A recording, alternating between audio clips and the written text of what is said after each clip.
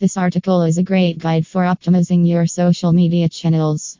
It outlines 8 simple steps to take when managing and promoting on Facebook, Twitter, or other platforms in order to make sure you're getting the most out of each platform while also staying up to date with trends. 1. Create a unique brand voice and tone for each platform you use. Your brand's voice should be consistent across all channels, but it should be adapted to fit the tone and culture of the social media platform. On Facebook, for example, you can be more informal and chatty, while on Twitter you'll want to be concise and to the point. 2. Track the keywords and hashtags of your industry. Some people might think that the best way to build up an audience for your business is by posting on social media and engaging with other users.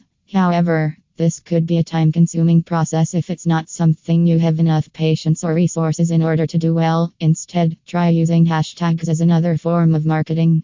When it comes to building an audience, you should pay attention to the trends in your industry and use relevant keywords when posting on social media.